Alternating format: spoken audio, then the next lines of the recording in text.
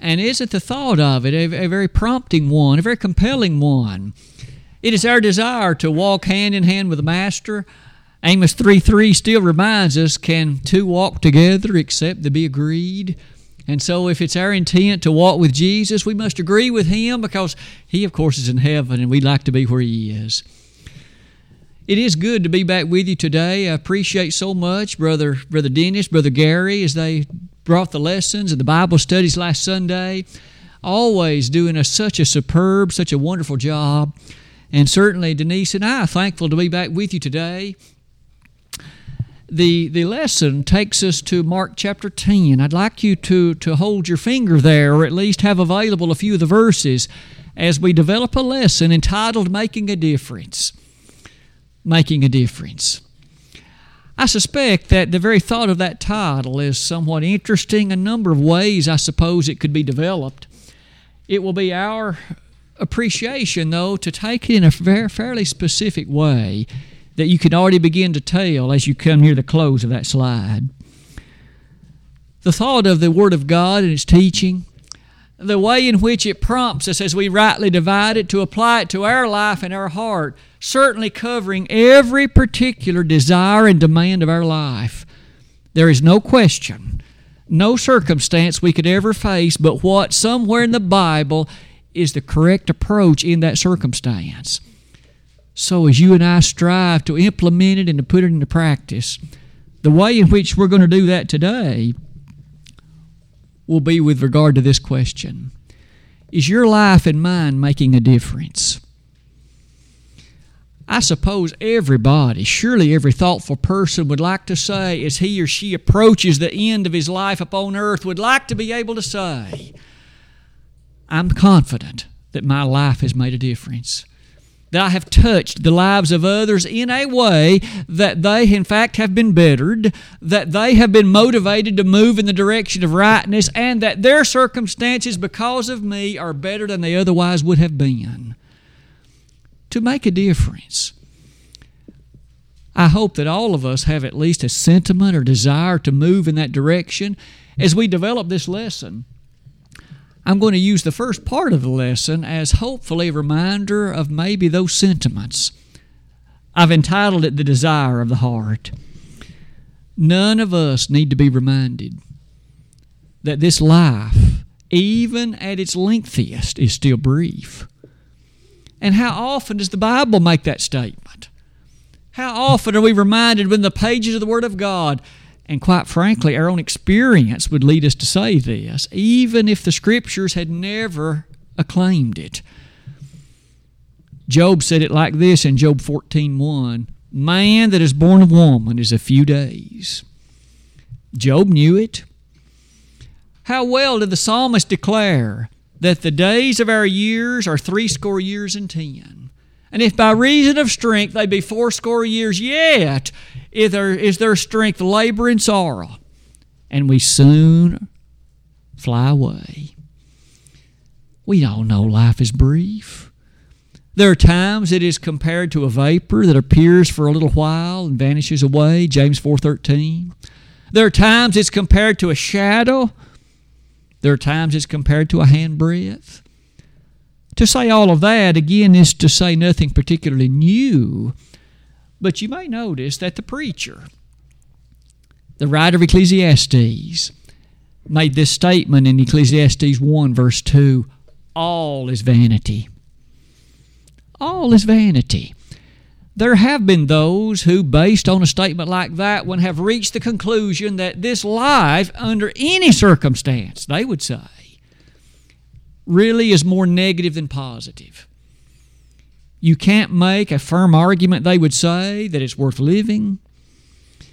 But you and I know that they take verses like that one to a greater extreme than they ought to have been taken. For other parts of that book, same book, point out that as long as we are living for God and living with God and putting into practice those things that He has told us, yes, indeed, this life is worth living.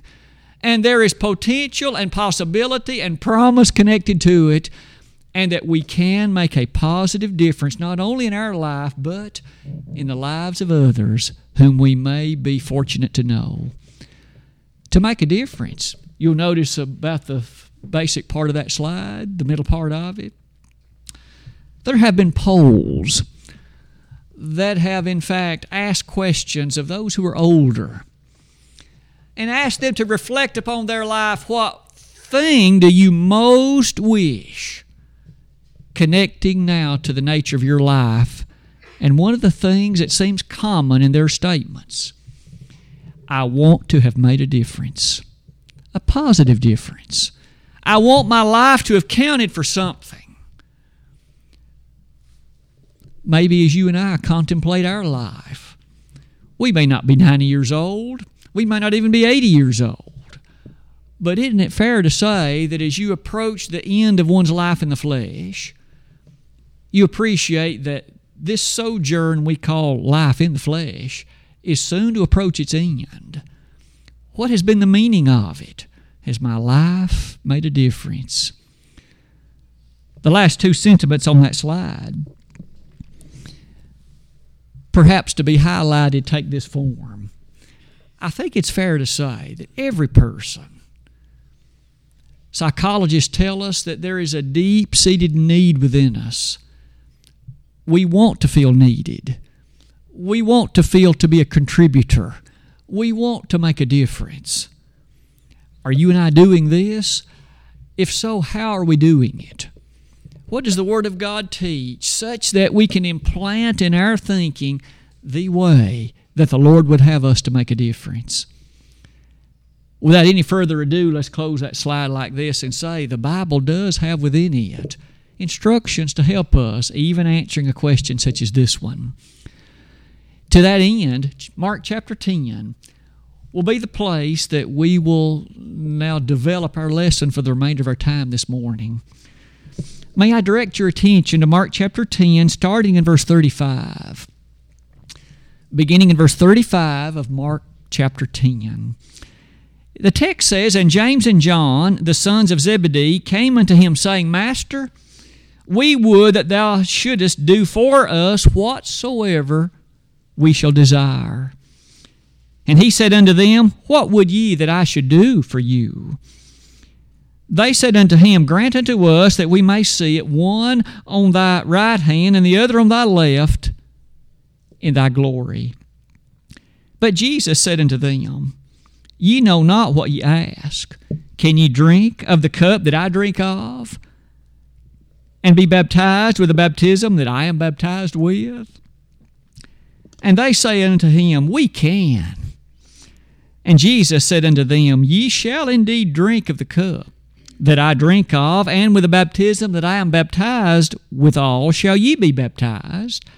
But to sit on my right hand and on my left hand is not mine to give, but it shall be given to them for whom it is prepared. And when the 10 heard it, they began to be much displeased with James and John.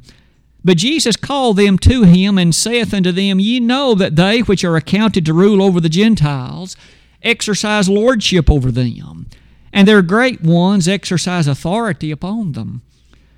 But so shall it not be among you. But whosoever will be great among you shall be your minister. And whosoever of you will be the chiefest shall be servant of all. For even the Son of Man came not to be ministered unto, but to minister, and to give his life a ransom for many. You can imagine the scene with me. At this particular point in the Master's life, he, of course, had already selected the apostles, and that had been done a long time previous. And after hearing him preach and teach and to witness the various things he had done, the time came on one occasion when two of them, particularly, James and John, and Matthew's account even adds another name to the list, their mother. Now, we all know how a mother wishes the best for her children, and she quite often will sacrificially go to great lengths in order to acquire what she considers best for them. The mother of James and John, together with James and John, came to Jesus, and she voiced a question. In fact, she voiced a desire. will you grant whatever I ask on behalf of my boys? I'm paraphrasing what she said. But you'll notice Jesus then said, what would you like? What are you asking? I want one of my boys to sit on your right hand, the other to sit on your left in your kingdom. Now, the Lord had already taught much about the kingdom. He had made references to it and no doubt highlighted the exquisite beauty and grandeur of it. And yet, as this request was made, you notice that the mother of James and John, so Zebedee's wife, she asked, I want one of my boys to sit at head of state on the right and the other to sit as perhaps principal secretary on the left in your kingdom. The master's response went like this. Verse number 38. You don't know what you're asking. Isn't it amazing that the next thing the master said, can you drink of the cup that I'm going to drink of? Can you be baptized with the baptism that I will be baptized with? Now keep in mind, as you can see the development on that slide, there are a few things that might be worthy of our consideration, one of which is the nature of aspiration. Isn't it true that here this mother, she wanted the greatest for her two boys to occupy high positions of prominence in the kingdom?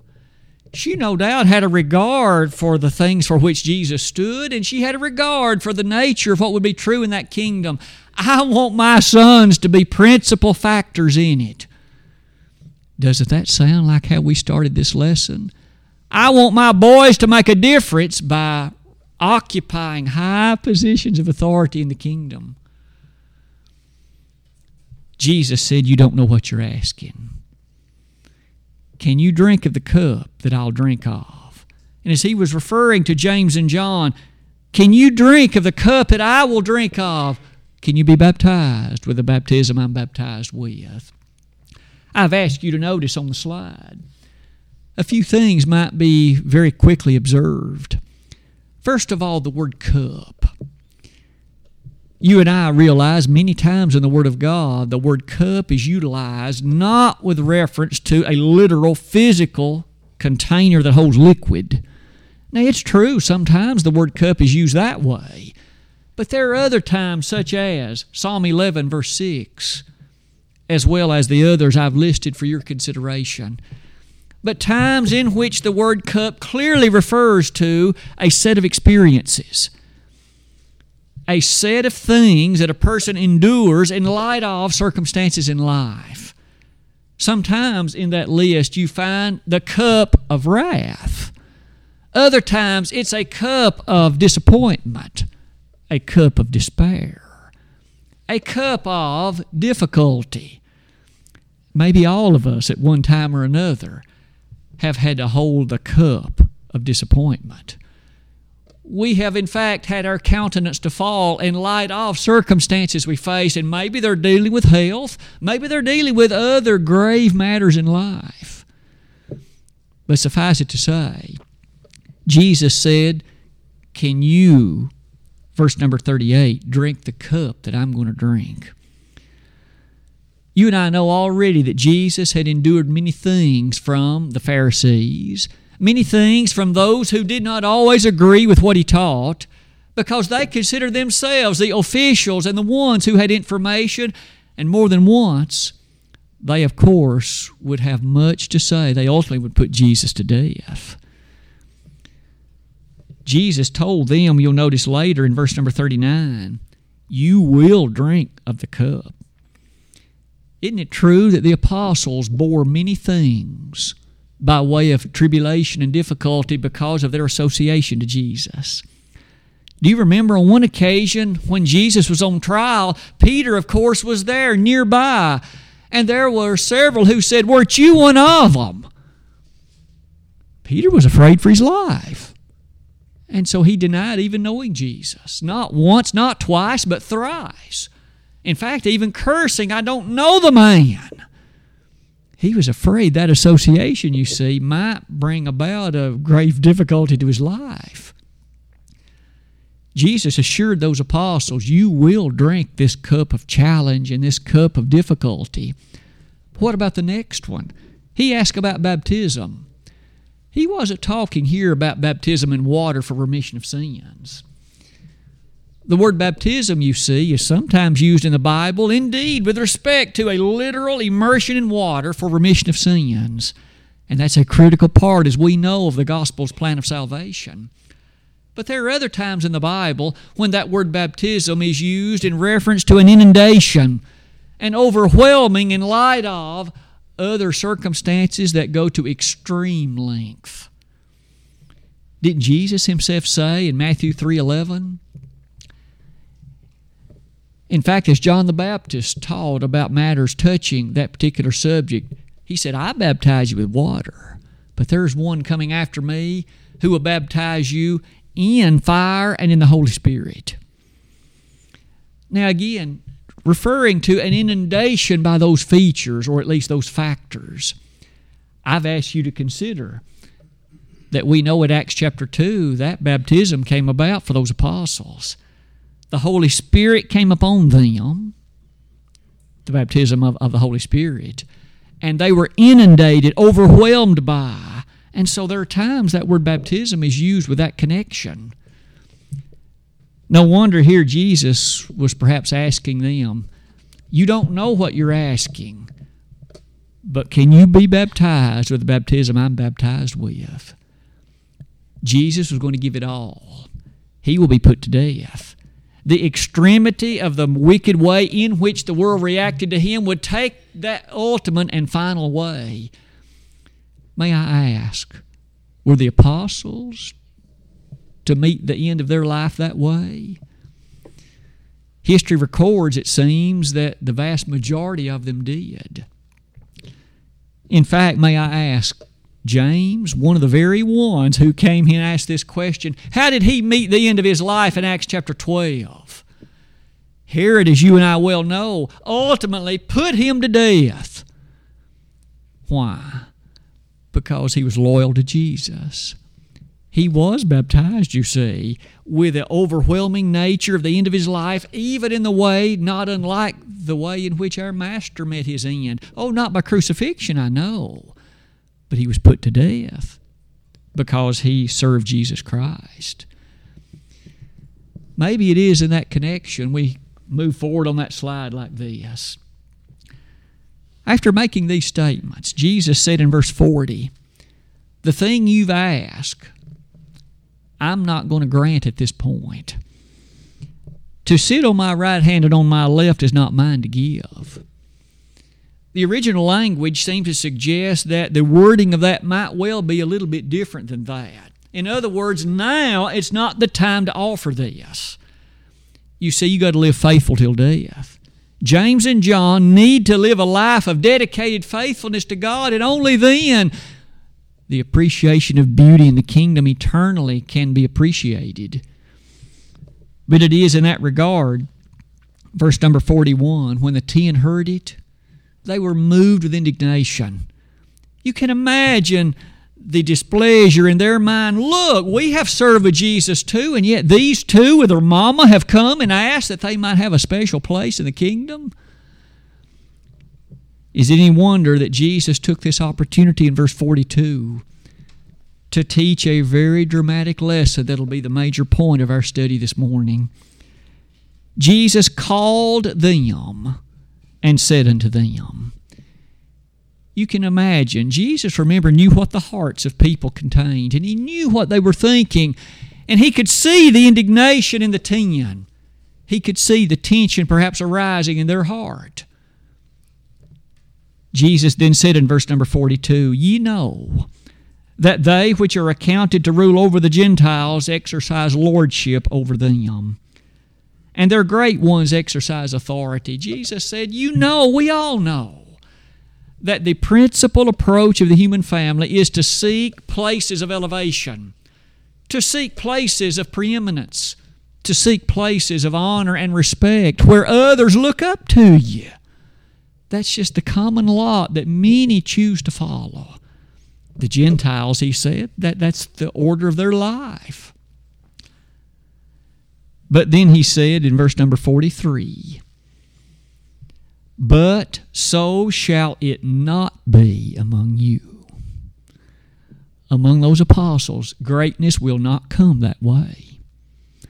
Among those apostles, making a difference in life won't come that way. Among the apostles, truly having the import of life will not come that way. Rather, it says in verse 43, but whosoever will be great among you. Do you want to be great? Do you want to make a difference? Do you truly want to occupy a place of importance and significance? Here's how it shall happen. That one will be accomplished as your minister. And verse 44, whoever among you will be chiefest, the one that'll be first, the one that'll be in the position of preeminence, will be your servant. Let's close that slide then like this. Jesus, as he made that statement to them, then he listed himself as a principal example. For in verse 45, even as Brother Lester read it earlier, even the Son of Man came not to be ministered unto. As great as Jesus was, far greater than any president, any Supreme Court justice, far greater than any earthly king, he came not to put together a group of thousands of people to walk around and serve his every wish and need. He never proceeded along that pathway. But rather it says he came to minister, he came to serve others, and to give his life a ransom for many.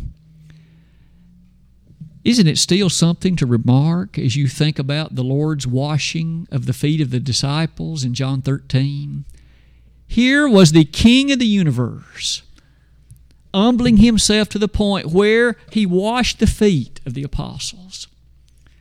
That was such a moving moment and such a moving experience that Peter said, "You'll never wash my feet." And the Lord responded, "If I don't wash, then you're not one of mine." Teaching forevermore the powerful beauty of not only humility, but of service. The latter part of our lesson this morning, let's develop that with but two applications. One of which proceeds like this. Do you and I want to make a difference? Do we want to be great? Do we want to be individuals of importance? Then it begins like this. Twice the Master said to those apostles, though the Gentiles long for and pursue these matters of lordship and of greatness from human standpoint, among you it will not be this way. The person that's great is the person that's the servant. That seems so different than the typical world acclaim. It seems to be, in fact, just the opposite. But yet Jesus came to, in essence, turn the truth so different from what the world would think it would be. Is it any wonder in Acts 17:6, these that teach things like this have turned the world upside down? There have been those who have said a paradox is truth standing on its head to gain attention. The greatest of all is the one that's the servant. How great are you and I? It all starts with clearly we've got to adopt and to have a servant's heart, an attitude of service. For without that, we can never be great in the eyes of God, and we will never have that opportunity, if you please, to make the difference as we could. I've asked you to think about several verses in light of a servant's heart. Our world, again, typically looks about this so different. To be great is to occupy a position of respect and have others serve you. But Jesus said it just the opposite to that. In the estimation of heaven, in the estimation of the God of heaven, to be great demands service. How are you and I doing at this? Are we willing to serve others? Are we happy in that kind of activity? Or do we seemingly shun that and demand that others serve us? It is a good question, isn't it? We quite often motivate ourselves in the latter, but may we never forsake the former. May we never completely set it aside, for if we do, as the Lord has just taught us, we can never be the greatest in the kingdom we can be. I've asked you to consider Matthew 25, verse 14. What was it that Jesus spoke concerning that matter related to judgment? We remember it well. There was a 5-talent man, a 2-talent man, and a 1-talent man. And the former, you remember, they put their talents into practice. Now, we know that talent was exactly this consideration touching an amount of money, but the teaching is clear enough. In that, the Lord demanded that those things be put to use. They acquired, you see, that which was more than what they had been given. But did you notice? They put it to the usury, as that text would describe it. They put it to use. Are you and I using the capabilities that we do enjoy in such a way that we are serving others with them? That service will mean our family. It will mean those near to us. It will mean, of course, our spiritual family as well. May I again ask, how are we doing at this? That attribute of service, may I suggest, in Matthew 25 is heightened this way. Allow me to read part of this one. The scene again touches the judgment. And without reading all of it, let me just direct your attention only to a couple of the verses. Matthew 25, verse number 34. Then shall the king say unto them on his right hand, Come, ye blessed of my Father, inherit the kingdom prepared for you from the foundation of the world. For I was an hungered, and ye gave me meat. I was thirsty, and ye gave me drink. I was a stranger, and ye took me in. Naked, and ye clothed me. I was sick, and ye visited me. I was in prison, and ye came unto me. 6 things are listed. Every one of them touch something in service. Something to do with providing food to the hungry, clothing to those that are naked or bereft of clothing, those that are sick, and yet service rendered in terms of coming to them and making available that which they need. Even those in prison. We each see the point. On that final and grand day of judgment, something to be noted about the degree of one's service. Have you emptied yourself in light of that which is better for someone else? A servant's heart. That's a challenging thought, isn't it? As you and I close that slide, oh, what an example was Jesus when it came to a subject like this one. He had everything when he was in heaven.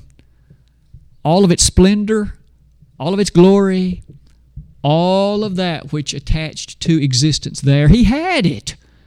Philippians 2, verse 5 quickly points out, Let this mind be in you, which was also in Christ Jesus, who, being in the form of God, thought it not robbery to be equal with God, but made himself of no reputation, and took upon him the form of a servant. You and I are admonished in that regard as well, aren't we? But may I be quick to say that the second and final lesson is this. It's not merely a servant's heart. It is the actual matter in service as well. Again, did you note with me verse number 44, Mark chapter 10? And whoever of you will be the chiefest shall be servant of all.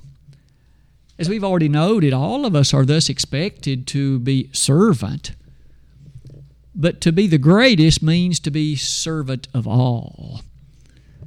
This final development of the lesson then will be this. May you and I not then think that there's certain works that are beneath me. I'm a little bit too good for that. I'm a little bit too much in betterment for that. If Jesus could wash the feet of the apostles, and if he could encourage service in light of what we've seen in verses 43 and 44, then might you and I appreciate how lovely it is to be a child of God in the kingdom, happy and willing to use our capabilities in a degree of service in whatever means we can. That given idea, that given thought points all of us to this.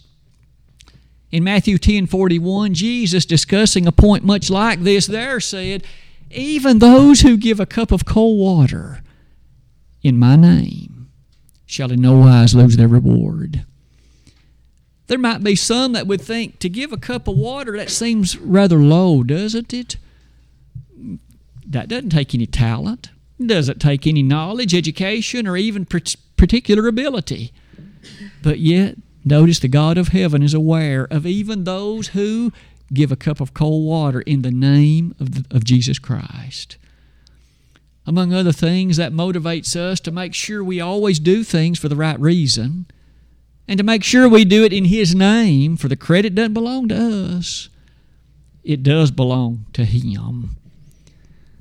To give a cup of cold water takes us then to verse 42, Matthew chapter number 10.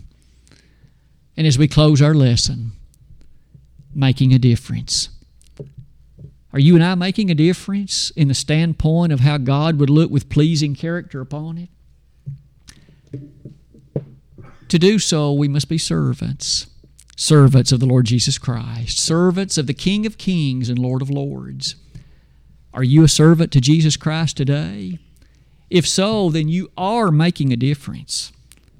You can rest assured of it. You can be confident of it. Your life is worthwhile, and it is making that which would be pleasing to God. It's impacting all of eternity in the way that's good. But if you're not a servant to Jesus Christ, you're not making a difference as you could. Your life has a degree of hollowness, a degree of emptiness, a degree that is so far beneath what it could be. The best life by far is the Christian life. It's a life filled with promise here and promise hereafter. But the life that is not directed following the service to Jesus, again, is a life that's here steeped in sin. And if not repaired by way of obedience at the day of judgment, it'll be forever separated from God. Today, if there's anyone in this audience with the need to turn your life over to be a servant to Jesus Christ, don't delay another moment, but come while together we stand and while we sing.